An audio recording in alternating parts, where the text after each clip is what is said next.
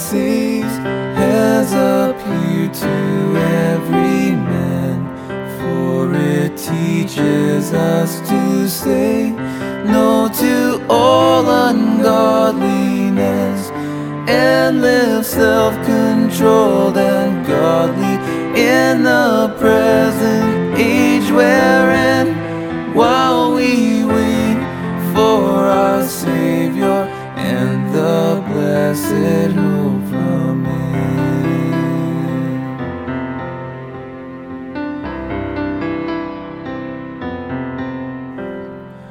What a faithful priest who has given up his life to redeem us from our deeds that are lawless in His sight.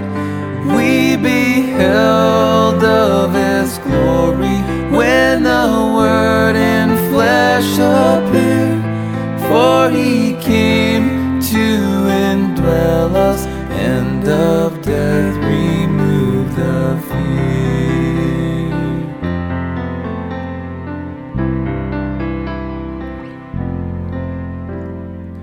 What shall we now say? Shall we sin that grace abounds?